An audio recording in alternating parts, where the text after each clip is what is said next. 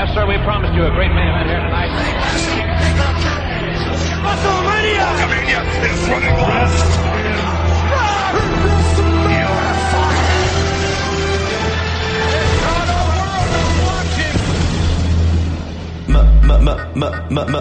Midge. Male. Measure. Midge. It's still rooted. Midge. Male. Measure. Midge.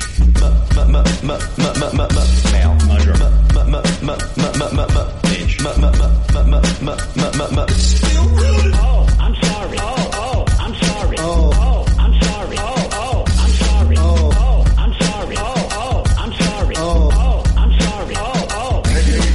sorry. Sweet Peter Rosenberg. Shout out to that guy, Greg. I like a delicious chicken. It was Rapod. It's professional wrestling.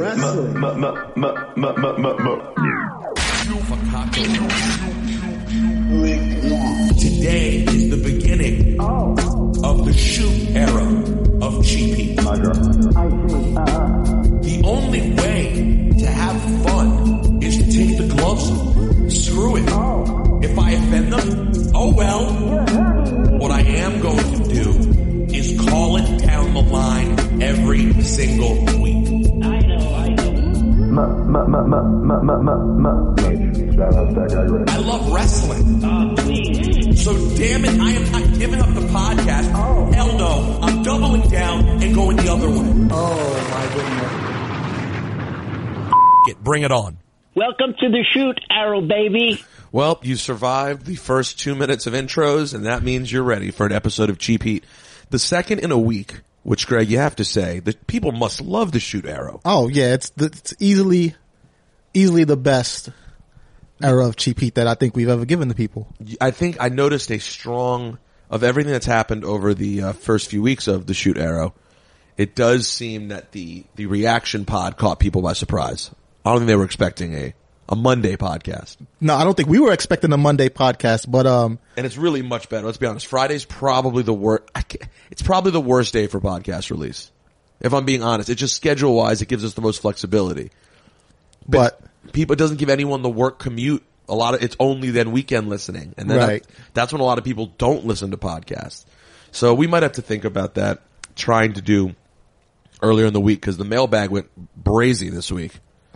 And I'm guessing that's mostly from people listening to the reaction pod. Welcome to the shoot, Arrow well, you baby. might be surprised though. I'm pretty sure some of what's been happening on social media got the mailbag a little crazy too. Why? What's been happening? Well, Seth Rollins, right before the pay-per-view, he sent out a tweet, and I guess it was to motivate the rest of the roster. I'm not sure exactly what the reason behind it was. Like, best pro wrestling on the planet, period. Then during the kickoff show, he sends another tweet, said, doubling down, best pro wrestling on the planet. You see that cruiserweight triple threat? And that's just one night, one match amongst many. Find anyone else alive who does what I do as well as I do, as often as I do it. You can't. And this kicked off a Twitter feud with Will Ospreay, who simply tweeted, "I'm alive," and then Seth and Will traded some jabs back and forth. Yes. And so what were Ospreay's responses like? Was it, I mean, are we really going to rate, God, this is a bad state of wrestling if we have to break down the Twitter war, but did people think, No, people, from what I saw, people thought that Rollins was just crushing him with every response, which included, the final nail in the coffin, which was, Will Ospreay tweeted, fun fact, I've had more matches than Seth Rollins this year. To which Seth Rollins replied, since we're talking numbers, shall we compare bank accounts? And it ended the whole thing. That was literally Welcome to the shoot, Arrow baby. Okay. So, I mean, listen, we all know that's not the be all end all, but I mean, I will say in wrestling, as much as any other field, the amount of money that you're able to make is a big thing. Now, it does matter. It doesn't mean that you're the best performer, but it definitely matters in some regard, right? Otherwise, they wouldn't care about being the draw or the gate or, you know, the But house here's the thing. or The one thing that makes it a little bit unfair is that in WWE these days, salaries don't mean, and JR was talking about this on his podcast, salaries don't mean that you're putting asses in seats. It's not like the old days where like you could directly watch and be like, when Ric Flair had a feud, everyone showed up to see Ric Flair lose. It's harder. Seth specifically would be a very hard person to rate. And then in fact, if you wanted to get into it, I didn't plan on going here. I love Seth. You could argue that Seth's kind of been the man in one of these periods that's become one of the worst periods on television. It's sort of true. And, I mean, that's the tough, if I was Ospreay, that's probably where I would have gone is like, hey, bruh, you got the Universal Championship and the numbers right now are in the Garbaggio. That might be where I would have went. And I do think, and I don't think that's, Seth's fault. Honestly, I think there's a lot of things that play in that being the case, but that's probably the argument I would make. And it goes back to what you were saying too about, you know, putting the asses in the seats. How do you tell who the people are there to see? Right? Just because Seth is main eventing or he's the champion and he's the guy that they're throwing at the forefront of the company carrying the title doesn't always necessarily mean that, you know, it's more of a collective effort now than it was in the territory days where they would just plaster one person's face on the poster and people would say, I'm going to see that person. Flair. Yeah. I mean, it or is Hulk Hogan or whoever it was. It is a different animal altogether. All right, but that's interesting. And it's interesting that Seth decided, I wonder what it was that made him, what conversations being had. You know, is it the Moxley conversations that are everywhere that got irritating? He definitely spoke on the Moxley situation. He sat down with Sports Illustrated and he just shared basically that he felt, you know, people who are disgruntled sort of make their place in the WWE. So I don't have a direct quote, but it felt like he was taking shots at Jon Moxley. At least that's how I interpreted it. And I know some people interpreted it that way as well. I don't. Oh, I'm sorry. I don't know that that's to be true. They're friends. They seem to be cool with each other, but he also made a point to say that, you know, he didn't run his thoughts about what Jon Moxley said in the podcast by Jon because he felt like he doesn't need to. He said, John's a big boy. He can handle it. Well, it's true. I mean, Jon didn't run his thoughts by the rest of the Shield, I'm sure. I'm guessing he did those interviews and he wasn't like, hey guys, are you okay with this? Right. So I don't think that's what happened. So I get it. But yeah, I see. In that Sports Illustrated interview, he just said he got tired of people trashing WWE, the place that he loves, and he was gonna start fighting back and speaking his mind, and he did just that.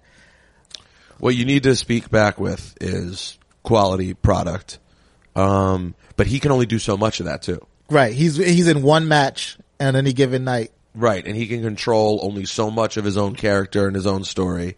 So, yeah, that is challenging when you feel like, cause I mean, I definitely understand what it's like. I'm loyal to all the places I work, you know, probably to a fault, and have like, you know, definitely crushed relationships, professional and personal, over the places that I work. So, I understand that, you know, and certainly when you're working there, you are inclined to defend it.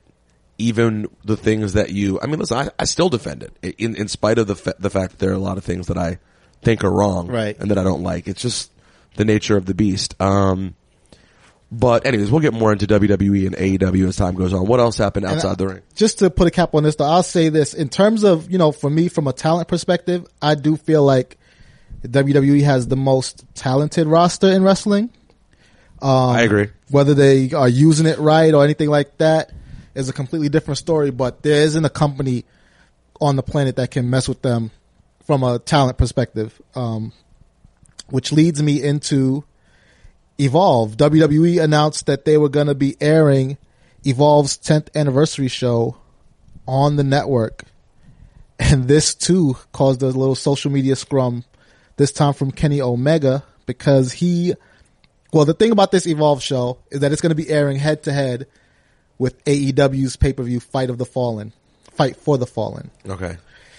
And Kenny Omega took to Twitter to say this about the news that WWE is going to be doing this. And I quote. This is very interesting, by the way. I did not know that they were going to carry the Evolve show. Yeah, I mean, it's, kudos to them. Kudos to Evolve for getting this on the network. They've been partnering with the WWE for a while, and it seemed to me that the only manifestations of the partnership was WWE superstars showing up to Evolve shows. It wasn't being aired anywhere. I guess pop the crowd, sell some tickets, but them getting their 10th anniversary on the network for people to see and be showcased. Yeah, and okay. I want to hear what people said, but yeah, that is a clear kind of move by WWE. So go ahead. Everyone was excited about it, and then Kenny Omega tweets this. If lining your pockets with blood money is okay, then what's wrong with trying to undermine a charity show for victims of gun violence? I hear that healthy competition is supposed to be a good thing, and yet I can't help but feel like I'm going to be sick. He's since deleted the tweet, but I guess he was upset that WWE was airing his the Evolve show at the same time as Fight for the Fallen, which they were giving some proceeds to the Parkland victims. Wait, so just because they're giving proceeds to Parkland victims, that means they should not run competition against it? Well, that's what I mean, listen. AEW has asked for competition since before their first show. They're getting it. I don't understand what the problem is. Also, well, WWE's like, yo, you're not ready for us yet, but we're going to send out our little cousin. Right. If NXT is the minor leagues, then what is Evolve on the totem pole, right? And that's the thing too. You claim to love wrestling and independent wrestling, and yes, Evolve has a relationship with WWE, but it's not under the WWE banner. So how can you be upset about an indie running a show miles away from you? They're not in the same town. Not even near each other. Is the Evolve here or Chicago? I think it's in Chicago. I'm not sure. I thought it was Chicago. I could be wrong. I thought it's here in Chicago. It might be Brooklyn. But it's not. It's not in Florida where the Fight for the Fallen is. No, definitely not. And so the people who are going to the AEW show are going to be there regardless. You're going to get that money. Same thing with Evolve. And then they're both going to be on streaming apps so people can watch both. There was no reason to sort of feel that kind of way and feel so threatened by what's going to be another fun show. If you just want to be an alternative, you can't be an alternative if you don't have a competition. You know what I mean? You can't compete if you want the lane to be cleared. You're not competing. Well, first of all, the NXT, it's in Philadelphia. It's July 13th, in Philadelphia, and they have Adam Cole defending the NXT championship on the show.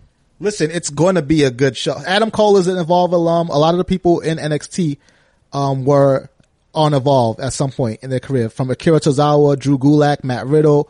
And they're all there. Yeah, they're going to be there, as they should. It's the 10th anniversary show. So, I mean, well, it's funny because if AEW didn't exist, so guys, listen, if you're mad about this.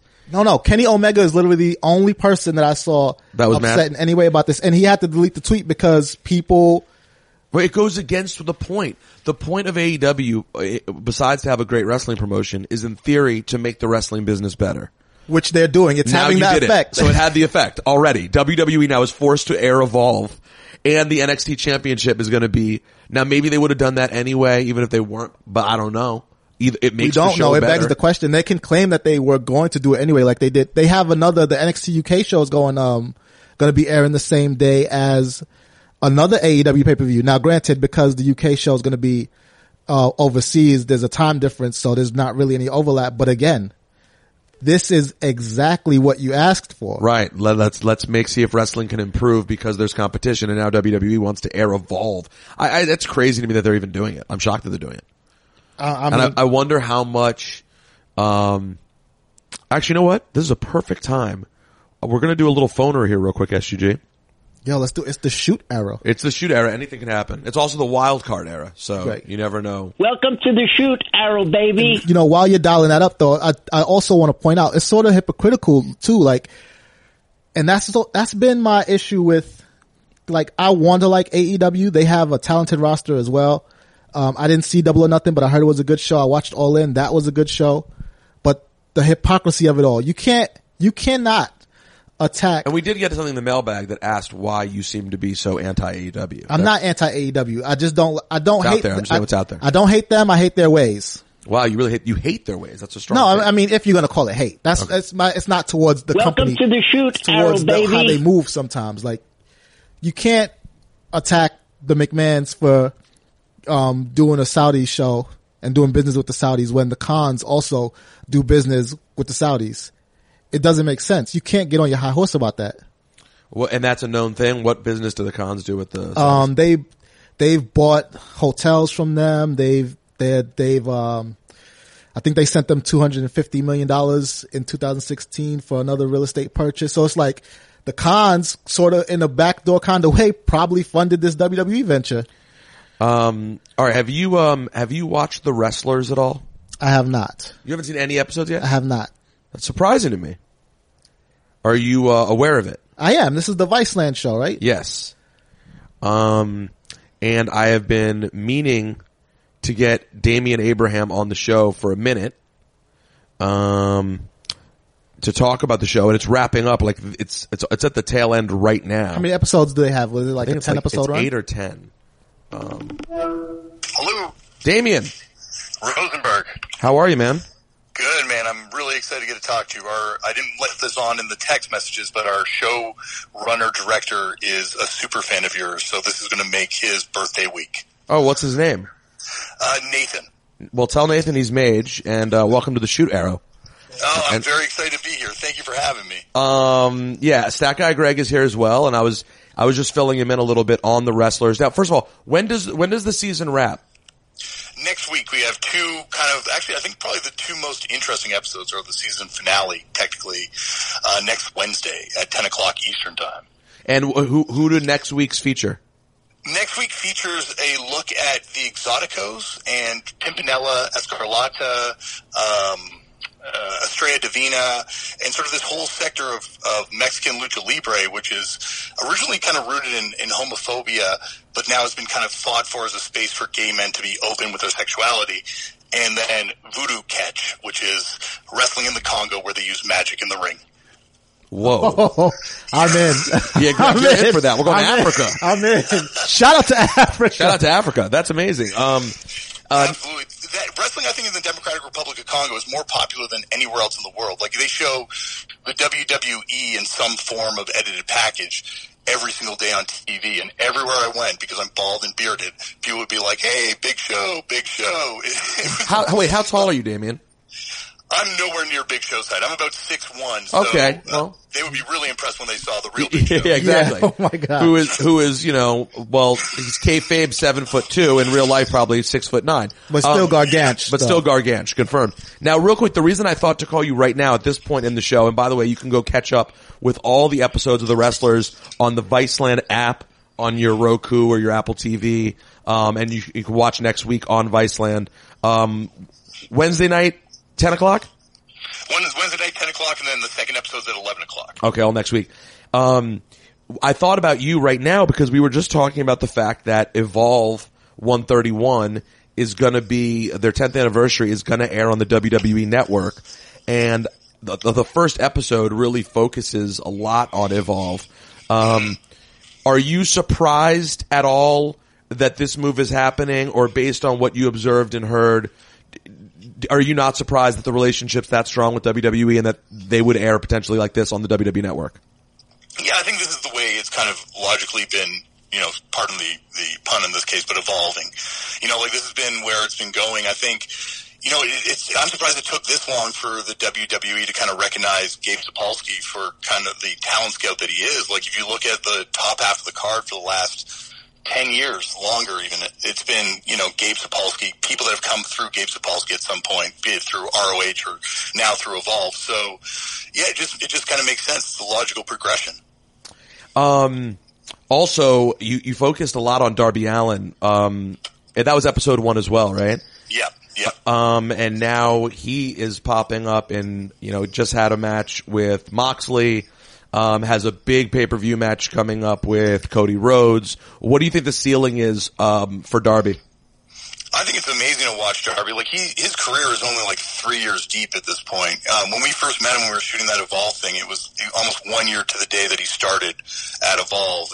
And, he's got this charisma, and he speaks to people that very few wrestlers speak to. And that's like a certain type of fan that doesn't necessarily identify with, you know, even like a Seth Rollins or someone like that. Like, this is someone who speaks to the real sort of underdogs of the world. And I think he's got a huge future in front of him. The stuff he's willing to do in the ring, if he can survive, he's got a huge future in front of him, because I've seen him, you know, nearly die several times at this point.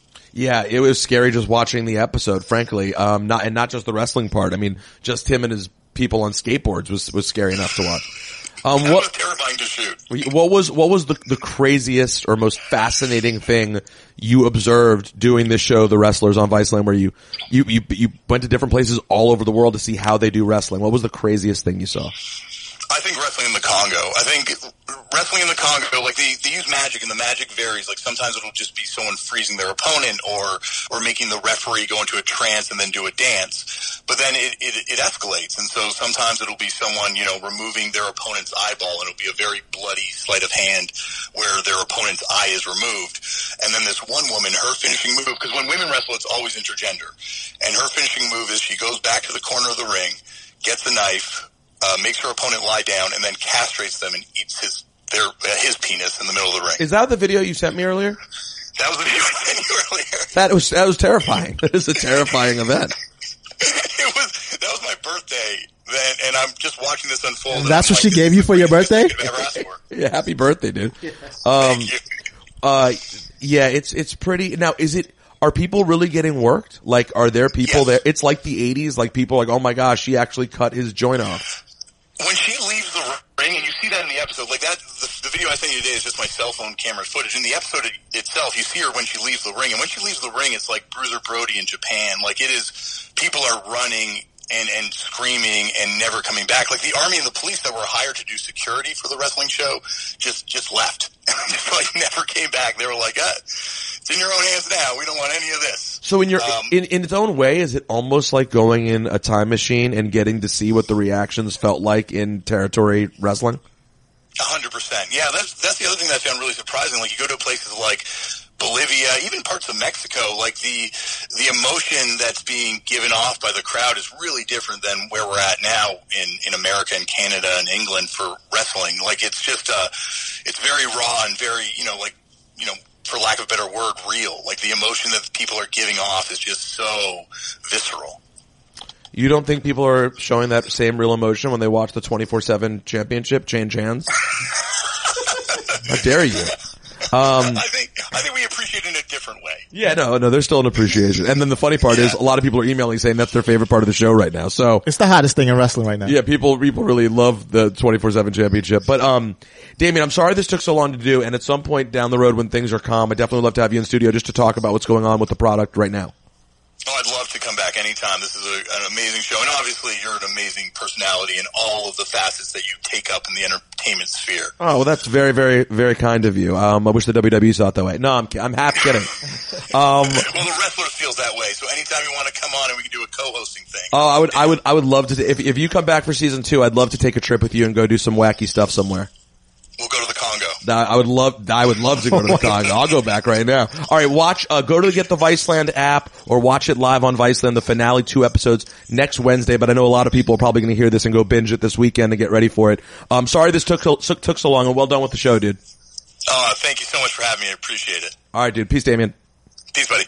There he is. That is Damian Abraham, the host of The Wrestlers. Greg, and that's how you sell a show. I mean, I can't believe you haven't watched it yet. Honestly, I feel bad.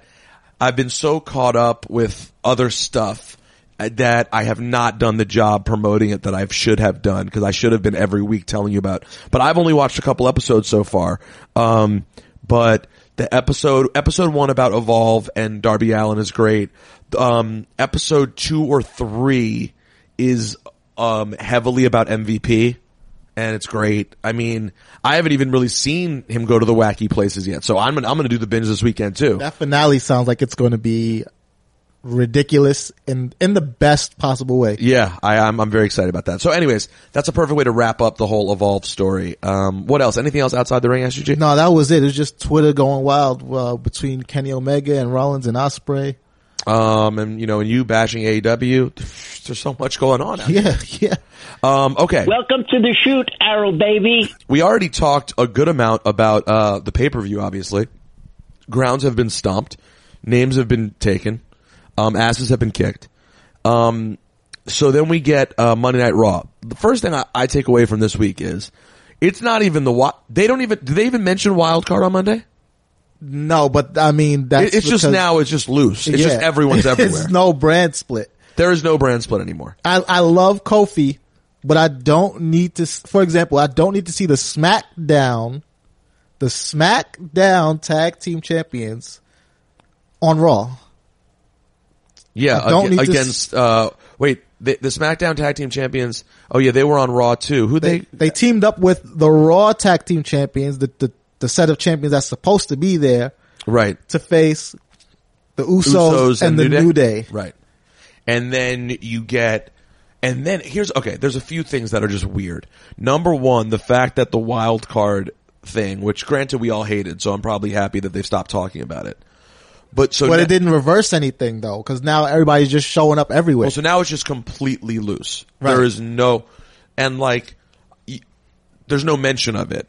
They're just like there was no, I don't even know how many of each brand were on the other brand this week. In fact, I'm starting to forget the Roman story played out on Monday, not Tuesday. Correct. The Undertaker came back to save Roman on Raw, and Roman is a SmackDown star now. Yeah, like why? And we have something in the mailbag. Mail.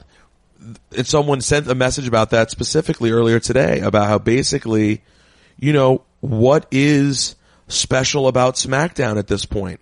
Wild card rule. Freddie Nunez wrote us and said the wild card rule is killing SmackDown. It's just not as interesting. The interesting stuff happens on Raw the night before. I've noticed that Roman doesn't even appear on the show. He also says, Stay Mage, and P.S. I love Greg, but his take on the Lacey Evans versus Becky match from Stomping Grounds made me physically congested with rage. LOL. Bro, I'm with you on Biker Undertaker being the best. Undertaker, I'm with you on Bret Hart being the best ever. But when you said that match was, quote, good, no, man. No. Love you guys. Subjective. You said Becky versus Lacey was good? Yeah. By the way, there are other people who said that too. I think you're all crazy. But anyways, let's go back to this. See, I got some crazy people on my side too. We think you're crazy. No, that match was, It was one spot. And you know what? Forgive me too. I watch wrestling to get worked, and the announcers cleaned that, they did the meanest sleight of hand. They cleaned it up quick, cause I didn't notice it the first time. I thought it was a botch, and then I was like, she slipped. No, they gave the explanation of Becky tried to fake her out, and I was like, oh yeah, it was a fake out. And then you watch it again, and it's clearly a botch, but I'm not revising my position on that match. I enjoyed it. That's fair. You should stand by your opinions. So yeah, everything is everywhere right now. Okay. And then we have to specifically talk about Undertaker in a second. But I just wanted to clearly have a moment where we delineate right here during the shoot arrow that we say, welcome to the shoot arrow, baby. The wild card thing was clearly what we knew it was. It was just a way to say, let's just wipe away the brand split. And here we are now. Now, there's upside for Kofi, I guess. I don't know if he wants to work both nights. Oh, well, he would have been working anyway, because they were doing house shows for SmackDown on They absolutely were. So he's working anyway. He'd probably rather be on TV. The cool thing is, I think Kofi right now is being treated basically like Seth. I mean, the fact that he's not SmackDown exclusive helps him. Though it is weird to have two main championships on the same show. Yeah. What's the point of that? Exactly. The point is that one's a SmackDown thing.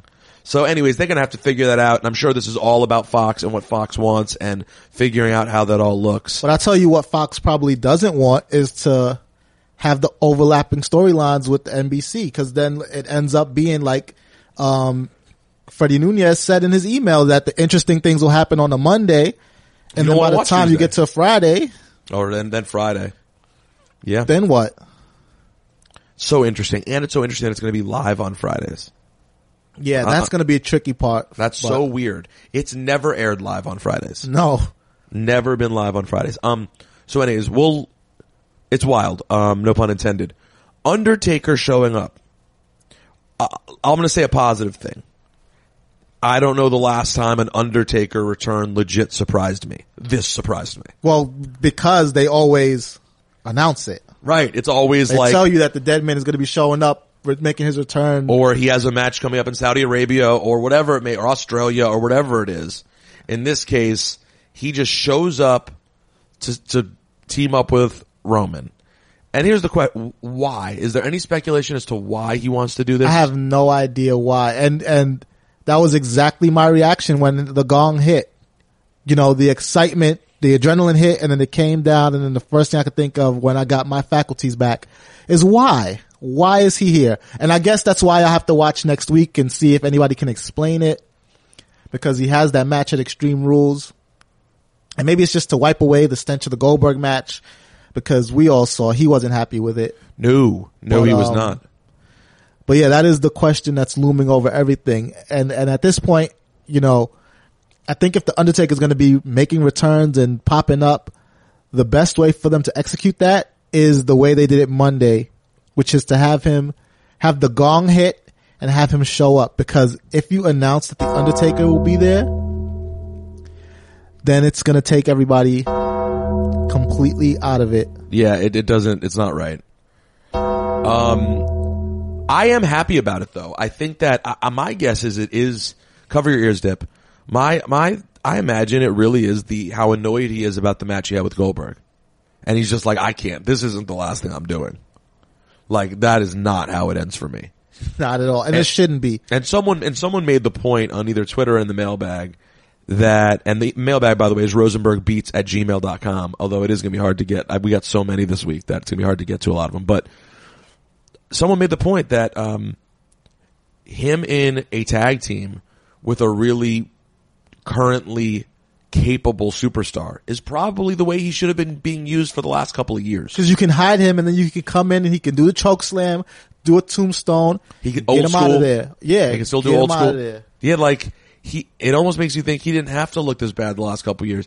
Although it is crazy. I mean, when you think about how big a deal his retirement was, it may be the worst, most glaring ignoring of a retirement ever in WWE. And that's saying something. Worse than Mick Foley's? Like, Mick Foley came back like 3 weeks later. So it's a great point. And Mick Foley's been fired, quit, right. retired. But the Undertaker's was made such a big deal. That closing to WrestleMania that year was like 30 minutes long. Mm-hmm. I mean, the way they undid it was very well done. But you're right. Like, it should have just remained that way. Put him in the Hall of Fame and never use him again. Don't even break the glass. And now it's like, well, is he just going to come back full time? Like, here's the question. You're telling me they're using him all this time now, and SmackDown's going to go to Fox, and he's not going to pop up on Fox? Yeah. That doesn't seem possible. As much of a fixture as he was on SmackDown, you have to think that he's going to make an appearance there at some point. The question is, yeah, I wonder from a story standpoint, though, why he's going to say that he had to come back to help Roman Reigns. When, by the way, I don't know if you know this, Roman Reigns was capable of beating Shane and Drew by himself on Sunday. He just did it. What didn't he have on Monday, though? That's the part that doesn't make sense. But on Monday, he was really going to die, and now he needed The Undertaker to come back and save him. But either way, it was an actual surprising moment with The Undertaker. So I'll give that as positive, but I am confused by this whole thing. Monday, they continued the Becky. Well, you asked for it. You got it, Greg. Shout out to that guy, Greg. Yeah. We now have the Becky Seth dating storyline in full effect. And they cut a promo together. And now we find out that they will. And by the way, isn't it crazy how fast they made the matches for Extreme Rules? Yeah, we have a bunch of matches right now. We got, Extreme Rules, 2-3 weeks away? It's the week after the 4th. Yeah, it's the 13th also, or 14th, whatever that week is. The 4th is a Thursday, 6th, 7th, it's the 14th in Philadelphia. Wait, so are you saying the Evolve? Oh. That makes sense. It's Evolve TakeOver. Yo, it's Evolve TakeOver. It does make sense. So Evolve is Saturday night in Philadelphia, and Extreme Rules is Sunday. Got it. Yeah, they're not playing with AEW. They were locking that weekend up regardless. Well, I wonder when this all started coming to be, because Extreme Rules has been on the calendar for a while. I have a calendar, even though I'm not working any of these dates. I have the working calendar. Right. And it's been there for a while. So I am curious as to when it all started taking shape. But either way, it's a fun. You gonna be in Philadelphia that weekend? I think I am. I'm trying to go to everything. Yeah, I say that all sounds pretty good. I might have to try to go to one of those. Maybe Evolve sounds fun. Yeah. Maybe Evolve wants me, you know? Come out and manage someone, you know? All right, SGG, what else though? So Lacey and Seth, they set up their match for Extreme Rules with Baron and Lacey. I mean, I gotta tell you, that doesn't excite me. It doesn't either. The stipulation sort of does winner take all, but also you know who's really taking Baron all. And Lacey you know who's taking all. Yeah, that's the only thing where just like, the only thing that would have excited me more about this match is if they just went all in with this Extreme Rules stipulation and made it tornado tag. And then every once in a while, because Baron's the heel, like he maybe snatches Becky up. He doesn't have to hit her, but just even like the threat of him doing something to her, like that just raises the stakes. You know that Extreme Rules these days is more like, it's not extreme. It's like, you know, sort of intense rules. Right. It's not extreme. All right. What else happened on Monday? You had, well, speaking of sort of intense / extreme, Kofi got his ass beat and then got yoked up by Samoa Joe. Yeah. Although I'll tell you what, they had Kofi doing way too much. The crowd was flat by the end of it. They didn't really care about his win over Kevin Owens. They had him have back. Well, because it came after a win over Sami Zayn. Like, he didn't need both of them. Did not need both of them. And then he gets beat up. I mean, I guess it makes him look really strong, but, and then he gets completely yoked up by Samoa Joe, who lost his, now we got a mail message about that too. It being whacked that Samoa Joe lost the United States champion. But here's the thing. To me, it makes less sense if like a challenger for the US title, if Ricochet had lost for the US title and then he moves up and challenges, that makes absolutely no sense. But for Joe, I like this. Joe could feel like, you know, I already had the US title. I lost it. Frankly, that's for guys like Ricochet anyway. I should be going after the real championship, which by the way is true. It's a fact. It's 100. He shouldn't. That's the thing. It works for me because in real life he shouldn't be in the U.S. title. He's picture. already challenged for the Universal Championship. He challenged Brock Lesnar. He challenged AJ for the WWE title. And this is exactly what we want. We don't like these endless rematches because that's the alternative. He loses to Ricochet and then it happens like it played out with him and Rey Mysterio where they're trading championships. He lost it. He moved on to a program that we're all going to enjoy. Yeah, it's so funny too because my buddy Brian, who was here over the weekend watching the pay-per-view with me, he was saying, you know, he was like, why is this Baron Corbin? And I think he said Jericho had said the same thing on his podcast. Why is it Baron Corbin and not Samoa Joe? Like, it should just be Samoa Joe. Baron Corbin should be in the U.S. title picture. Absolutely. Samoa Joe should be the heel for months who's battling with Seth Rollins. Absolutely. And I think it's a great point. You know, I'm loath to give compliments to Chris Jericho. But that is a really good point. Garbage can gets a steak every once in a while. I've never heard that before. And you went straight to garbage can. Yeah, you said Jericho. Oh my Lord. Welcome to the shoot arrow. Yeah, that was even, wow. Now I'm going to be the one who takes the heat for that. Welcome to the shoot arrow, baby.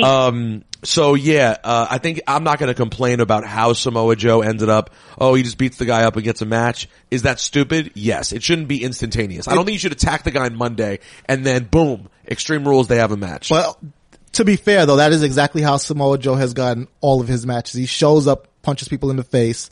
Puts him in the coquina clutch. From Jeff Hardy to AJ, even Brock. He didn't exactly attack Brock, but he showed up and let him know like what was happening. Samoa Joe tells you what's happening, and that's it. And then apparently everyone listens. So, I mean, would you not? I mean, it's a good point. I mean, I would because I love him. He's in my top 5 favorite people in wrestling for sure. He has a lot of good ideas. Let's just be honest. He's a smart guy. Yeah. I'm a big fan.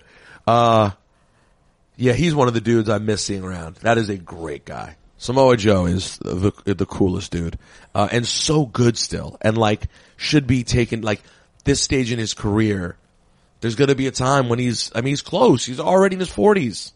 Like, but he still got it though, and he seems totally good, but when it happens quick, you know? So like, I would think with his style, he should be fine into his mid 40s. I really do. I would think absolutely. 45, 46, he should be good. I really do. It's not like he's ever been a high flyer. And that's the thing about the WWE too, is like, we give them a lot of flack for the creative side of things, but with these performers, the way they train them, they add so many years to these people's careers. Even like the stuff that we think is so dangerous, like the hardcore stuff and going through the tables and the ladder matches and the TLC stuff, it's still safer than anything that they would be doing in any other promotion. That's an interesting question to ask people if they feel that way. I would imagine they do. And sometimes a lot of the things that seem like they're the most hardcore are actually the easiest thing to do. I mean, that's one of the classic things about like steel cage matches. Yeah, like Mick Foley was saying that about like the Hell in a Cells, right? Like, yeah, that he's like, all right, the cage. Cool. Yeah, with the exception of one. Yeah. Well, there was no rest for that one. That was just. I spent a lot of time with that one because JR did a podcast about it and the anniversary passed. It's 21 years now, I think. And it's still hard for me to get through the second, the choke slam. No, the first one is tough just because like. You keep thinking about what could have been if it just had been 1 inch off. But not even that. Like, alright, it was planned. Cool. I get all of that. But at the same time, even when you watch it back, Undertaker's throwing him like he does not care about this guy. Like, he just tossed them. I don't get it. He just like, I don't get it. I don't get how if Mick misses that by 6 inches or a foot and just hits the railing, he's dead. He dies in front of everyone. Mm-hmm. Not only do we lose Mick Foley, and does Noelle lose her dad, and the wrestling changes forever. Not just because you don't have Mick Foley, but because wrestling it's terrifying because he's such a great person who could have died. And also, you had to think about it from a wrestling standpoint, what would have happened to the business. It's all crazy to think about. And then Mick talked about in his book how he took that choke slam. And for those of you who somehow don't, I always assume that everyone who listens to this podcast is so nerdy and knows every detail about the behind the scenes of that match. And for some reason you haven't watched that match. Hell in a Cell is at King of the Ring 98? Yes. Yeah, it's 21 years, so 98. Yeah, because Hell in a Cell, the first one was 97, and I think that was the second one. So if you haven't watched it, watch it again, and he gets tossed off the cell, climbs back up, and then the worst one. No, they stretch him out, and then like. He gets off of it and comes back. And he gets chokeslam through the cage, through the top of the cell, and that's an accident. That was not supposed to happen. And he talks about how it was the worst chokeslam he ever took. In fact, one of his feet is still on the ground. It never leaves the cage. And he talks about how lucky he is that he couldn't get up. Because if he'd gotten up, he would have gone straight down on his head. No, it would have been like, he would have gone up, and then when he goes down, momentum, because he doesn't, the cage breaks, he would have kept turning and land on his head. But since his foot got kind of stuck, he never got up. He was flat. He didn't have anything on it, so he just fell flat to the ring. And he's like, it could have saved my life. I mean, it still sent teeth through his lip and knocked him completely into another world. It sent his tooth through his lip and into his nostril, didn't it? Yeah, it's insane. It's absolutely insane. I mean, the more no matter how many years go by, I think about that match and I'm just like, I mean, if you were to show that to someone right now, like if I was to show my brother that match, I should do that actually. Cause my brother watched wrestling in the 80s. He hasn't seen it? No, I can't imagine he's never seen that. God. And it's just, anyways, we derailed, but, Monday night. Let's go back to Monday night. We've talked about, many things here. What else have we left off? Well, you mentioned Ricochet in the new championship. He didn't defend. It was a one-on-one match against AJ Styles. Yes. In the main event. That was a really good match. I'm being sarcastic. I mean, it was a no-brainer. I thought it was great. Even though it wasn't like some particular story, I just enjoyed that match. Those guys, how I say I don't just like watching random wrestling? When they're that good, I do. Yeah. I mean, you're talking. Yeah. There's always going to be exceptions. Those are two of the top 10 in the world at any time. And I thought did you enjoy it? Oh, of course. I thought it was awesome. It was a phenomenal match, no pun intended. And, listen, hey, give the hardcore fans of just wrestling a storyline where it's just two guys who can go every week. I don't know exactly. Now, I got a really interesting, was it an email about, or was it a tweet that I saw about all the different people who were kind of casted off this week? I don't think I saw it in the email. Basically, it was like all these people are getting casted off. Are they all going to turn out to be the puppets in Firefly Funhouse? Oh, I think it was. Yeah, it was an email. It was, and it made a lot of sense too. Yeah, there's so many damn messages here, and also a lot of people think that if we do a watch party for SummerSlam, the podcast should be afterwards because no one wants a preview podcast when it's dated the next day. That is an excellent point. We could also just do topic though. Yeah. So we don't have to do a podcast from after a 4-hour pay-per-view. That's true. That's the problem. People are worn out after that pay-per-view. And also, like, I'm going to Spain the next day, guys. You got a lot to do. So here's what it says. This is from Tim. Oh wait, my brother's calling me right now. Hey, what's up? Hey, I'm recording Cheap Heat, but I actually just talked about you on Cheap Heat. Am I on the air? Yeah, you are. Oh, then I don't want to say what I have to say. Oh, what's it about? Is it exciting? It's about something we were talking about earlier. All right, great. That's wild cryptic. What were you saying about me on Cheap Heat, though? We were talking about, I was like, I really should show my brother this match. I doubt he's ever seen it because I can't imagine how someone who's never seen this match would react. Have you ever seen the Mick Foley Undertaker Hell in a Cell match where Foley gets thrown off the cell? What do you think? Do you think that I have or haven't? I think you have not. Yes, you'd be correct. And so I'm curious to what someone who's watched many wrestling matches before, but they were in the 80s, and then like the random stuff you see me watching today, what they would think of that match if they just sat and watched the whole thing, because it's so shocking. But we'll have that experiment. You know what? Maybe I'll record it for Cheap Heat. That would be exciting. Got to. I could be like a guest? Yeah, we'll watch the thing, and I'll get your reaction. That means I might become known by a celebrity. I think so. I think you'd be very popular. All right, text me. Let's do that. All right, later on. Bye. All right, we're going to do that. We're going to have a special episode of Cheap Heat. It was wild cryptic. Yeah, it was about something we talked about before. Tim writes us. Mail. Hey guys, first time, medium time. It really hasn't been that long yet. Much love though. I couldn't help but notice a trend during last night's Raw. 4 wrestlers, Nikki Cross, Drake Maverick, Gallows, and Anderson, were in some way, shape, or form shunned or brushed aside by people they care about. I couldn't help but notice. Don't you think it could be argued that these 4 each resemble a character from Firefly Funhouse? Nikki, the Witch, Drake, the Rabbit, Anderson, the Buzzard, Gallows, the Pig. Could they be laying the foundation for a Firefly faction? Love to hear your thoughts. I mean, I love that. I don't think so, but that's just thoughtful and creative. And the fact that it starts off with you writing Nikki and Drake makes me think that this is like a weird Young Money email. Yo, Ramblin' Rabbit wears a tie. Drake Maverick did have a tie around his head. And then did you see the pictures people took? The stills of them popping up in the background? Nah, that's good. I appreciate that because that is a thing that I did not notice on first watch. And then people posted it, and then I look out for it. But I like little details like that, little Easter eggs.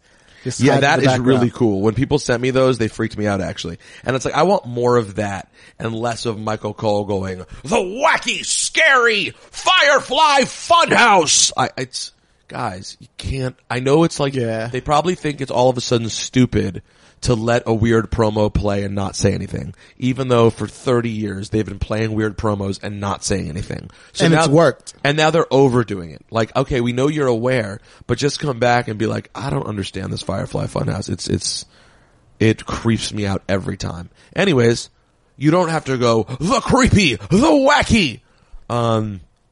It's overdone. But, I am very curious. There was no appearance of Firefly Funhouse on either show, right? Because they're here. They're creeping around the building now. They're in. So now I'm just curious to see exactly how they make their presence felt because that's it. Yeah, I feel the same way. And that 24/7 thing, I'll say this. I am enjoying the 24/7 championship. I read an article about how into R-Truth Vince is. But I will say, it comes right up to the line of making me feel a little bit iffy about it. Why is that? R-Truth's character is just so stupid. Like, it's a little close. You don't think? No, I love it. You don't think when he says stuff like, I don't know, like all this stuff of misunderstanding words? Well, yeah, no, that... It's a little buffoonery. It's a little bit of buffoonery there. That's like cheap humor. that I like. But it didn't. I'm shocked that it didn't hit your racial. This is SGG we're talking to. Yeah, but he's been like. You won't even watch an old episode of Thunder in Paradise. No, absolutely not. Absolutely not. But it didn't hit that for you. Well, like R-Truth playing depicting a character that's somewhat offensive. No, because mostly he dropped the shuck and jive thing. So I think my beef with him is sort of. So you're okay with the character being ridiculously stupid, sort of. Because like he says something dumb and then Carmelo's like, I'll explain for him.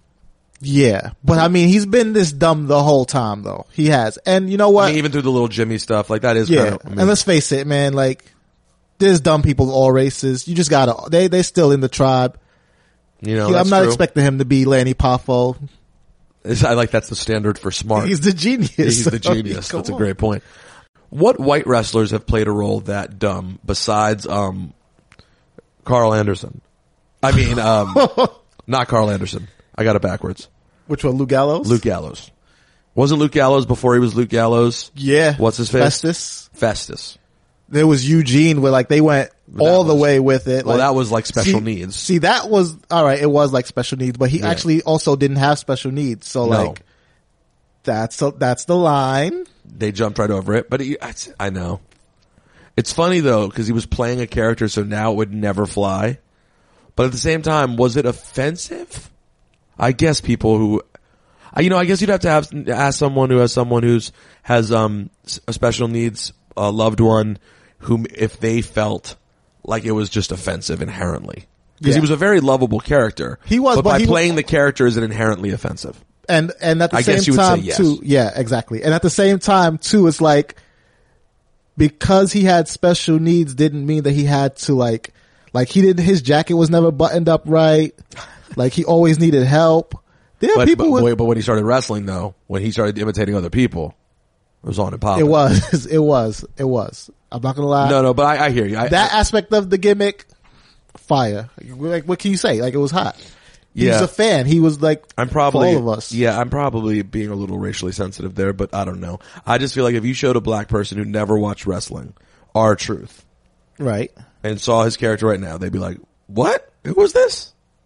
True, but then like I run it through the Ebro filter. If I showed Ebro R-Truth, his reaction would be like, this is what you're watching? This is what they're doing? But he might not like his theme song though. He might not like the raps. He definitely won't like the raps. I'm skipping past the raps altogether. He might not like the bars. Well, who would like the bars? Somebody likes the bars. I mean, you like them better now just because they don't have shuck and jive, but they're still I do like them better now. Anyways, they played out the whole Drake Maverick storyline, and honestly, I was happier when they had the wedding thing be kind of a social media thing, not turn it into like a huge story on TV, even though I am happy that it's getting Drake Maverick more TV time. But also he was a general manager of 205 Live. He didn't need it. It's fun. Don't get me wrong. But he has a whole thing to oversee that he doesn't. Yeah, but 205 Live, no one sees it. If they think I guess they think he's good enough with good reason to put him on Raw. So they're trying to find an angle, True, but but at the same time, like, how do you justify that, right? Like, the GM of a brand is now spending all of his time running around two other brands trying to get a championship. The lowest end championship. Right. But which by the way, what about that brand? They need to change the name of the 24/7 title to the Roll Up Championship and have it sponsored by Fruit Roll Up. Because the only way to win that title is to roll someone up. Well, no, for the first time in history though, Heath Slater actually hit a move and then pinned. Yes, I know. R-Truth, but does every other one a roll up? And then R-Truth rolled him up, but then Cedric Alexander hit the lumbar check, and then EC3 hit the old Dirty D's, the 1%er, like that front face lock DDT. So people got hit with moves to lose the championship this time. But for the most part, it's a 65-70% roll up championship. Yeah, and I don't understand why all of a sudden a roll up, which gets kicked out of 5 times during every match, if you hit it to someone on the street, they cannot escape it. It is the Roll Up Championship, brought to you by Fruit Roll Up. Is it because it's not in the ring, so like it hurts your shoulders doesn't more? have as much give? Yeah, you can't slide. Maybe, it hurt too much. Maybe. But at the wedding, I feel like Drake Maverick could have kicked out. I feel like somebody should have helped him. You had groomsman. EC3 was a groomsman. Did nothing. He was the best man. He just watched you get rolled up at your wedding. And or at least try to take out R-Truth himself and get the title back. Yeah. Or take out the ref. If there's no ref, you get to just go to the reception and chill. That's a great point. Why did you let this dude show up to your wedding in a striped shirt? Someone just pull the referee out of that wedding. Made no sense. Alexa Bliss and Bayley, continued on Monday with a tag match Alexa one-on-one with Naomi. Yep. And then she beat Naomi way too fast for me too. Like, that was absurd.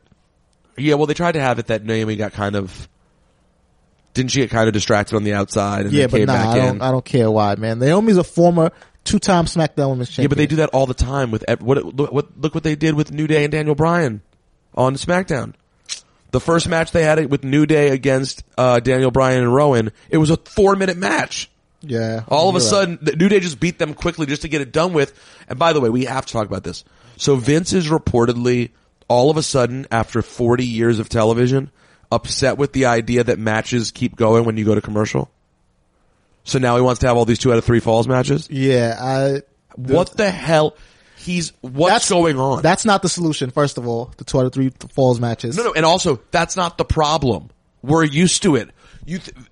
With all due respect to Mr. McMahon, you think that the low ratings are because this one little silly thing that's existed in wrestling since the dawn of time is being noticed, and people are like, I would watch the rest of this match, but I mean, it's happening during commercial. How do I even know what's going on? Yeah, well, matches don't end during commercials, so like, you don't give people a reason to stay, like...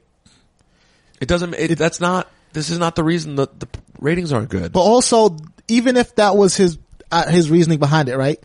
They've already implemented the solution to this made up problem that they have. They have the picture-in-picture on the commercial. I know. People don't even pay attention to the commercials. They're still watching wrestling. I know, it's crazy. It doesn't break up the flow. And how many all. 2 or 3 falls matches were there this week? There was 2 on SmackDown. I know. And I hate you want to talk about unrealistic.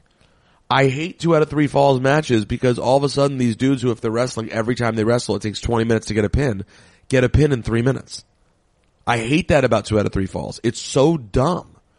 Like, if you're gonna do that, then every once in a while a match just needs to end when someone hits a random move. But that never happens. No one ever, back in the day, say what you will about how things can't translate from what they were in 1988 to now. But in 1988, if you were watching a random match on Primetime, Superstars, whatever, it wasn't always the finisher that won someone a match. Yep, and it makes those wrestlers more credible too, those people who can beat guys a bunch of different ways. Yeah. Like Randy Orton should be able to beat people off of that middle rope DDT. That should be a finish. He shouldn't need to RKO constantly. RKO should be special. It's not all the time. Like, and that's just one thing that drives me crazy. So then when you're watching a match and all of a sudden Kofi gets a pin in 4 minutes against Dolph Ziggler, it's like he hasn't been able to beat Dolph Ziggler that easily for the last month. Or how about this? Last week, during another 2 out of 3 falls match, by the way, when it was Kofi, Kingston, and Seth against KO and Sammy in a tag team match on SmackDown, he pinned Sammy as soon as the bell rang. He hit a Trouble in Paradise, pinned him. 1, 2, 3. As soon as the bell rang. By the way, it also bothered Trouble in Paradise. I have issues with Trouble in Paradise, period, as a finisher. It's a move that people hit Enziguri kicks all the time. Okay. And it's not a pin. I'm sorry, Kofi's is like so powerful.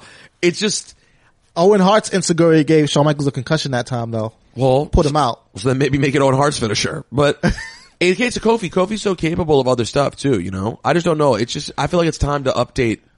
He has the title right now, bro. He has the SOS, and everybody does that super kick. Everybody does a super kick, though. Right. He can't do that either. Can't do a super Maybe kick. It should be an off the top rope thing. Some sort of splash. Some sort of something. Though Kofi doesn't flip a lot. He jumps high. He doesn't flip, right? No. He does not do moonsaults, really. He more just jumps and turns. Yeah, like, I can't picture him doing a moonsault. Right? I think some people, though, it's different for different people. Like, he's super athletic and get up super high. But having that ability to tuck your head and risk doing that, that's just not for everybody. No, it does take a lot of control over your body, like, and precision that, like you said, not everybody has. Listen, Neville bro, had it. I can barely do a somersault, bro. In my old age, If I went to wrestling, they're like, all right, well, the first thing I want to do is teach you to roll. I can barely roll. Like literally, I have to really push myself hard to feel comfortable tucking my head to roll. Cause it's like unnatural though. Like you're forcing so your body unnatural. to do what, and then your body fights is like, no, you're gonna get hurt. Don't do it. And then you watch poor Alexa Bliss with Ronda Rousey and you think every time the same move happens, Ronda Rousey might break your neck. Yeah. I knew all along through Alexa Bliss's thing what had happened. And that was probably the most working I've ever done on this podcast because she wasn't talking publicly about what her injuries were. But if you watch the 365, she opens up about what happened. Yeah, and they show it. They show Ronda injure her. I think it was one's on TV at the pay-per-view and one's at a house show. But it's the same thing. So she ran it back with the same move, injured her. Yep. Followed up and injured her again. And it's nothing. It's some basic nothing. And she landed on her head. Listen, I don't know enough about wrestling in that regard to say, I don't know, maybe Alexa could have done something differently, but my gut, what I do know would probably say that the newbie would probably be the person in control of I haven't seen the move, so I'm not even gonna say, but like, the person in control of the move too. Yeah, although listen, by the same token, no one talks a lot about Sasha and Paige. Yeah. True. And that was the end of Paige's career, at least as we know it right now. By the way, where is Paige? Paige is managing the Kabuki Warriors. Ah, that's right. But where are they? Are set to have a tag team championship match against the Iconics in Japan. I don't know when WWE goes to Japan. I think they might be in Japan right now. It's right now, yes. So they're having a match, so she's in Japan? So yeah, while they're in Japan, they're in whatchamacallit, Singapore right now, and then they're going. Wow, but I can't believe you mentioned the Iconics. Remember this? Never forget this great moment in history. Ew, you're a pug. Ew, you're a pug. I mean, come on. That was one of the great moments in the history of... I mean, listen, let's be honest too. It was also cheap heat cultural appropriation, but we're gonna let it slide. Fetus for pug. It was. But I was there though. As long as I was there, you can appropriate. As long as I'm included. I was worried they were going to get a shirt made that said Mage. Oh no. But it's crazy when you just said the Kabuki Warriors and you said Iconics. I was like, they're all still on TV? I forgot. Like literally the Iconics have disappeared the last couple weeks. They were there last week just to set up this match, and then like you said, they haven't been around. Although I don't mind that as much. No, it's good. It's kind of good. When you're cycling the talent in and out and you're using everybody properly. It's a good point. But then when you have, as much as I love them, Kofi Kingston on both shows, multiple segments on both shows, then people are getting cycled out, but nobody's getting cycled in, and that's the problem. And also, champions are the ones who need a little space. It's true. It's so true. If you guys have to understand, for any of the young people listening, you have to understand how little when we were kids we saw Hulk Hogan. It's a fact. And as much as I praise Bret Hart and everything that he brought to the injury, that era was different. He was around more. No, this is completely on him. Like, he won the title and was like, I'm gonna be a fighting champion, blah blah blah. He showed up on Monday nights, defended the title on Raws, and now that's become the standard. And like you said, we didn't need to see Hogan all the time. No, they would show a package. You might see the same interview with him 3 times. They'd be like, oh, Hulk Hogan was, and they'll show him with Mean Gene again. You're like, damn, I already saw this interview. It's true. But you're waiting for the match. And then, oh my gosh, when Saturday Night's Main Event rolled around and he had a main event against someone. It could be anybody, but it didn't matter because you were getting to see the champion. You were getting to see him have his match. Bruh. If you guys want to understand what the most exciting feeling I've ever had as a wrestling fan is those intros to Saturday Night's Main Event. When they're cutting between people talking. And they would show who's going to be there. Yeah, right before the music. So they're playing music. I've said this on the podcast a million times, but the thing would come up on the screen that says Saturday Night Live will not be seen this week because of the following NBC Sports presentation. Bruh. I checked the TV I lived week. for that. I checked the TV week, which was the DC TV guide in the Washington Post. I checked that TV week the second it came on Sundays to see the following Saturday. I would always check. And then when it said. It's true because it was like a SNL off week when they just weren't around. I mean, man, in retrospect, it only could have been 4 or 5 times that I ever saw it happen because I was only in for a couple of years that hardcore when they were running them that often. Yeah. And the handful of times that it said Saturday Night's Main Event, and had the little wrestling logo. They had like a little logo in the thing that was like two guys grappling. I was like, oh my. And we would sit there, my parents would let us stay up, or we would tape it and watch it the next day. I don't even remember. And when that thing starts and that thing comes up that says SNL will not be seen, and then you hear the music, and then it cuts to Hulk Hogan like, tonight, you're like, oh my God, I can't believe he has a match tonight. This can't even be happening. The like excitement. It was, and I know we can't go back to that. I get it. But to Greg's point, you can't have one person who's the champion just dominating your TV for an entire Sunday, Monday, Tuesday. Yeah, and especially when you have two champions at the same level. And again, that speaks also back to my point, and I stick by this more than ever. Titles need to go on the New Day, and they need to toughen up the New Day a little bit. I'm done with the pancakes, bruh. Let's move past pancakes. In fact, I want the cartoon to go away. That little cartoon thing that comes out, the blue cartoon for them. I think it should be they can still be funny, but I think if they just turned it a notch more adult, a notch more serious, you have the potential to have someone who's like an earth-shattering star in all three of them, really. Yeah. That's what makes it so unique. And the fact that the New Day, that Xavier and Big E have these incredible matches, right? And now that Kofi's been solo so long, the chemistry between Big E and Xavier as a tag team is amazing. Kofi as a solo star is amazing. You could go further with this. Don't just play us out. Don't just give them to us 3 nights straight with the same thing over and over again. You got to keep this fresh to make this as good as it could continue to be. Yeah, and kudos to the New Day because they haven't run out of gas on this for a while. So what? I thought they were going to break. We predicted a breakup. I did 2 years ago. 2 years ago. So it just keeps getting bigger and bigger. Especially during that long title reign. How many times did we say they were going to drop it? Yeah, it never happened. All right, what else do we need to hit this week? Aleister Black finally has a challenger. Somebody knocked on his door. We don't know who it is, but he looked kind of psychotic this week. Aleister? Yeah. Yeah, he did last week too, but particularly this week. I'm not that into the promos though, if I'm being honest with you. And I love Aleister Black. I just don't know what he's talking about. I don't know where this came from. I don't know where this came from. I know that they don't believe anyone watches NXT, but we all know who Aleister Black is. But not even that though. And they said this on this podcast I listened to called The A Show.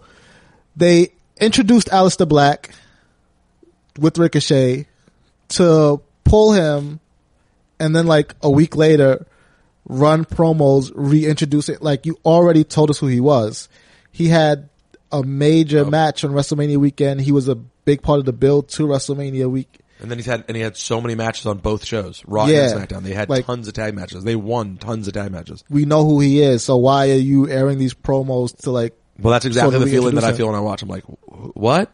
Why? I already know you. He wasn't even injured or anything like that. But he's got a challenger though, and I am curious to see who it was that knocked on his door. I thought it would be Bray, but at the same time, now it feels like that doesn't make any sense because they both been built up so much that they need to stay away from each other. Who did they set up with the backstage fight with Andrade last week? I'm forgetting. I cannot remember that either. You saw it though, right? No. You didn't? Andrade beat someone up backstage last week. Oh, Apollo Crews. Yeah. Is that happening still? I think so. There was WWE sent out a tweet with Andrade and Zelina Vega talking crap to Apollo Crews. So it's going to lead somewhere. I do like that Andrade is not dealing with Finn anymore because, again, it goes back to what I was saying about Samoa Joe, though. You lose the championship opportunity and then you move on to something else. And Finn is going to move on to Shinsuke, apparently, who showed up backstage. Shinsuke is still around. Shinsuke is still around. Wow. I'm happy to hear that because, Rusev's still choosing to be on the shelf.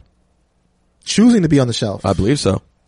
I think he doesn't, from what I heard, and I didn't hear that from an inside source, I heard that from people we know, people like us, that he is choosing not to work. Welcome to the shoot, Arrow baby. So, anyways, we'll see. Also, someone made the point to me, and I feel bad that I keep forgetting all these smart things people tell me. I wish I could credit everybody, but I'm not smart enough to remember. Someone was like, was it Dip? Was it Brian? Was it someone in our group chat? Was it Andrew? Well, you covered everybody. Now you can. Yeah, I just shout out everybody. Why is it Lacey and Baron Corbin? Why not Charlotte and Andrade? If we're gonna do the real couples thing, Becky and Charlotte. If you're about, And I mean, let's be honest too. Andrade and Seth would tear it down. But they'd burn it down. And Andrade is on SmackDown. Doesn't matter. Alexa Bliss is fighting for the SmackDown Women's Championship as a Raw superstar. No, she's just on both shows now. Her and Kofi are just, there are certain people who are just on both shows. Her and Nikki are on both shows all together. Her and Nikki Cross, that is.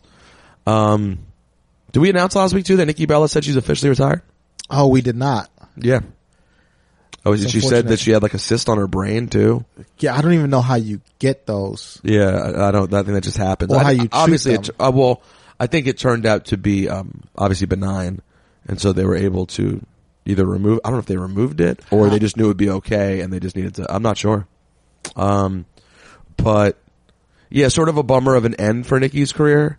But that moment, she did have they really changed, Nikki in particular, really changed her role in wrestling a lot. From the first 7 years to like the middle, those couple years she had when she really turned it up. Around when she started dating Cena.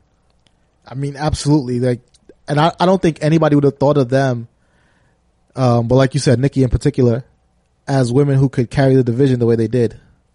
No, and by the way, they'll probably go in the Hall of Fame like next year.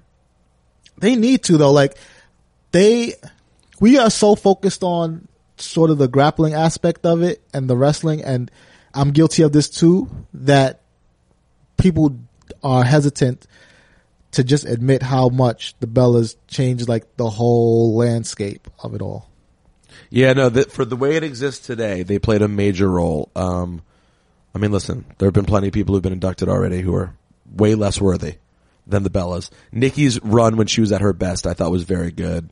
I really loved how strong, I've said this on the podcast a billion times. She was such a realistic threat to some of the girls in the division who other people there wasn't anyone else who looked like they could take them on. She got jacked out of nowhere and then just started looking like she could ragdoll people. Yeah. And was. And I really enjoyed that run for them. But, good luck to Nikki Bella. Bummer of an ending, but hell of a run.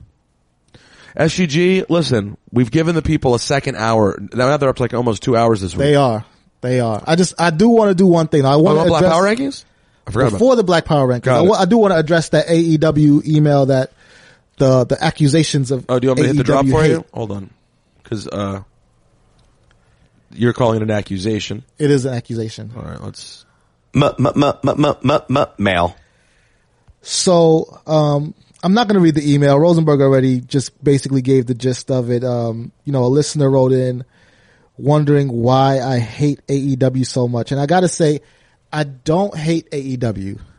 I feel like I care for AEW more than most people who call themselves AEW fans because I want AEW to succeed. And I think that the way for them to do that is to not make themselves so concerned with what happens in WWE. I want them to build and find their own identity. And right now it's consumed so much by hate for WWE that they can't live off that. That's not going to be a solid foundation for them.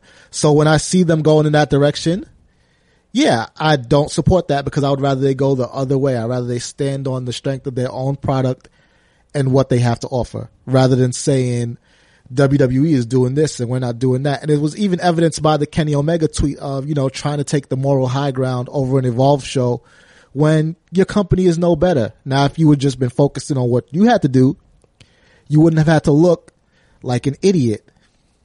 And that's my problem with AEW. Just do what you do and then be great at it so that we can all enjoy it rather than try to tear down WWE because like you said, you want to provide an alternative. Being another toxic promotion is not an alternative. You're just the same.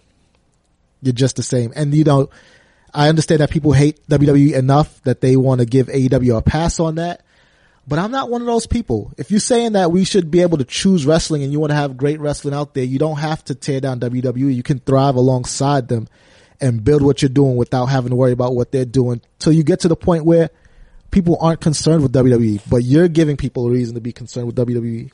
And I fear that if they do that to the extent that they've been doing it, they're going to move themselves out of existence, because they're doing most of the work for WWE at that point. I am trying to give the guy a shout out who sent this email. I just can't find it. It is Austin? Is that who it was? Yes, Austin. I'm not even going to attempt to pronounce this last name. All right, well, there it is. Yeah. Shout out to Austin, though, for the... I understand, Greg, I understand where you're coming from, too. But yeah. And that's actually a solid point. Welcome to the shoot, Arrow, but baby. also, when Greg gets pushed up against the wall on any subject... What's your sign, Greg? Virgo. I don't know if that's a Virgo thing. I feel like it's more a Sagittarius or Leo thing, but you dig in. But if you get pushed, you dig in. But listen, I'm man enough to admit when I'm wrong too. I said this here, and I said it on Twitter that AEW and WWE are not at war. I was wrong. This is clearly a war, and the fans are clearly enjoying it. But I still stand by the fact that AEW. Well, it's the early days of a war. It is the early days of a war. They need a lot more. They have to do more before. But I mean, listen, it's a great time for war, though, because this is the time. What's been happening in wrestling Twitter has been super entertaining. So, I mean, I was wrong on all counts. They are definitely going to war, and people do definitely love it. We'll know what the war looks like for real when we see what the week 1 ratings look like. Absolutely. The first few weeks. Now, Greg, without any further ado. I'm black, y'all, and I'm black, y'all, and I'm blacker than black, and I'm black, y'all, and I'm black, y'all, and I'm black, y'all, and I'm blacker than black, and I'm black, y'all. I'm blickety black, blacker than black, I'm blacker than black, yo, because I'm black and I'm back. Yo, I'm black and I'm black, y'all, and I'm blacker than black, and I'm black, y'all, and I'm black, y'all, and I'm black, y'all, and I'm black, y'all. Little echo for you there, SGG. Bad echo, but an echo nonetheless. What do you got? In at number 3, the new WWE 24/7 champion for 30 seconds, Cedric Alexander. Wow. Listen, I've said this here before. I see. I'll say it again. The 24/7 championship is the hottest thing in all of pro wrestling. Are you sure you're watching enough indie wrestling to say it's the hottest thing in It is the hottest thing in all of pro wrestling. You're a troll. First of all, there's too much indie wrestling, so no, I'm not watching enough because there's not enough time for me to follow everything and everybody. But listen, it's better than anything happening in your New Japan. It's better than anything happening in ROH. You're a pug. It's better than anything going to NXT. It's definitely the best thing on the main roster. This 24/7 championship is the hottest thing smoking. I'm gonna go with the Iconics here. You're a pug. It's fun. I wouldn't call it the hottest thing going. I mean, come on, bruh. Do you see what happens to the crowd when they see that green belt make an appearance? People do like it. People do pop for it. But I'm gonna wait another week or two. In at number 2, I'm going with the New Day. They just dominated both the tag team scene. Like with Biggie and Xavier, they, like you said, they're coming into their own as a tag team. Yep. They had a great performance on Monday night, followed up with another great performance on Tuesday, and then Kofi, I'm hesitant to call him their leader, but it feels like that's what he is as the champion Has to be. of the entire company. He's still on that incredible winning streak that goes back before WrestleMania. So in at number 2. Yeah, all the way to Elimination Chamber. Yeah, in at number 2. No, before Elimination, because he won his way into Elimination Chamber. All right, what do you got for number 1? Number 2 has to be the New Day. And then number 1, like I said, 24/7 championship, hottest thing smoking in all of pro wrestling. So I got to give it to the 24/7 champion, R-Truth. Oh my lord! And I You're a pug. I got to shout out a listener too, at Eric Kreisman. So last week I mentioned that I wanted to buy that 24/7 shirt, and this listener did not. He wanted to hold me to that, so much so that he Venmo'd me the funds to purchase the shirt. So the shirt has been purchased. What, he gave you the money for it? He gave me the money. Greg's not poor, guys. You don't need. Greg's not little Jimmy. Okay. He gave me the money to buy the shirt, and and you accepted it. Of course, because he's physically cheap. Don't ever. Well, you could have said no. I can't call you cheap. You did just buy me Advil. Thank you. But you could have said, you know what? I appreciate it, man, but I'm a lawyer. I'm doing great. Cheap Eats making millions. Well, here's the thing. Here's the thing. Though I was going to, respectfully decline, but then Crystal pointed out to me, how annoyed I get sometimes when I try to do something nice for somebody.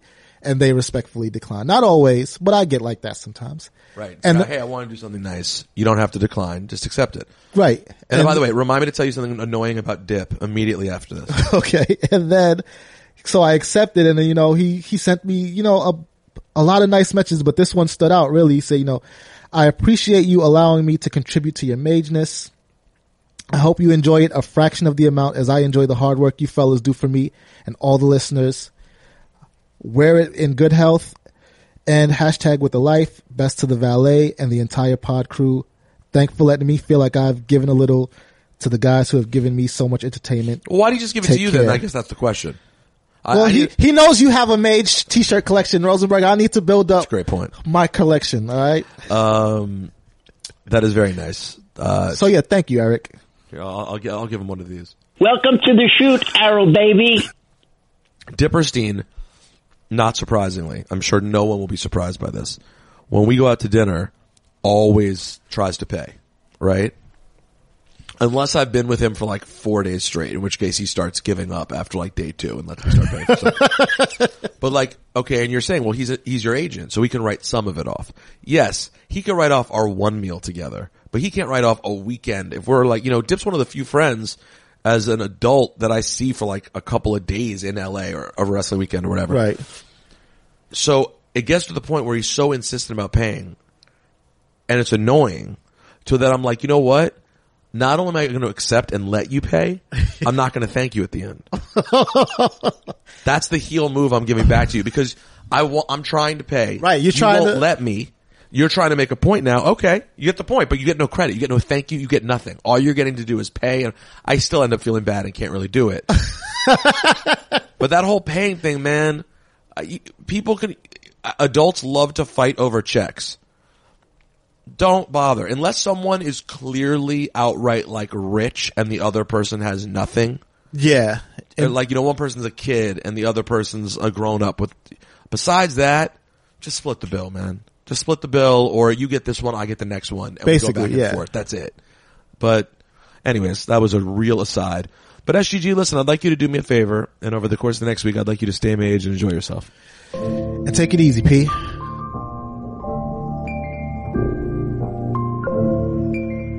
Welcome to the shoot, Arrow baby. It's professional wrestling. Ladies and gentlemen, this is the main event of the evening. At this time, I would like to introduce, in the corner to my left, The Majesty. Sweet Peter Rosenberg. And then I went to makeup and like sat in front of the mirror a little bit and got myself together. Also, ladies and gentlemen, at this time, I would like to introduce... Shout out to that guy, Red. Bret Hart is the greatest professional wrestler in the history of the art form. Mage.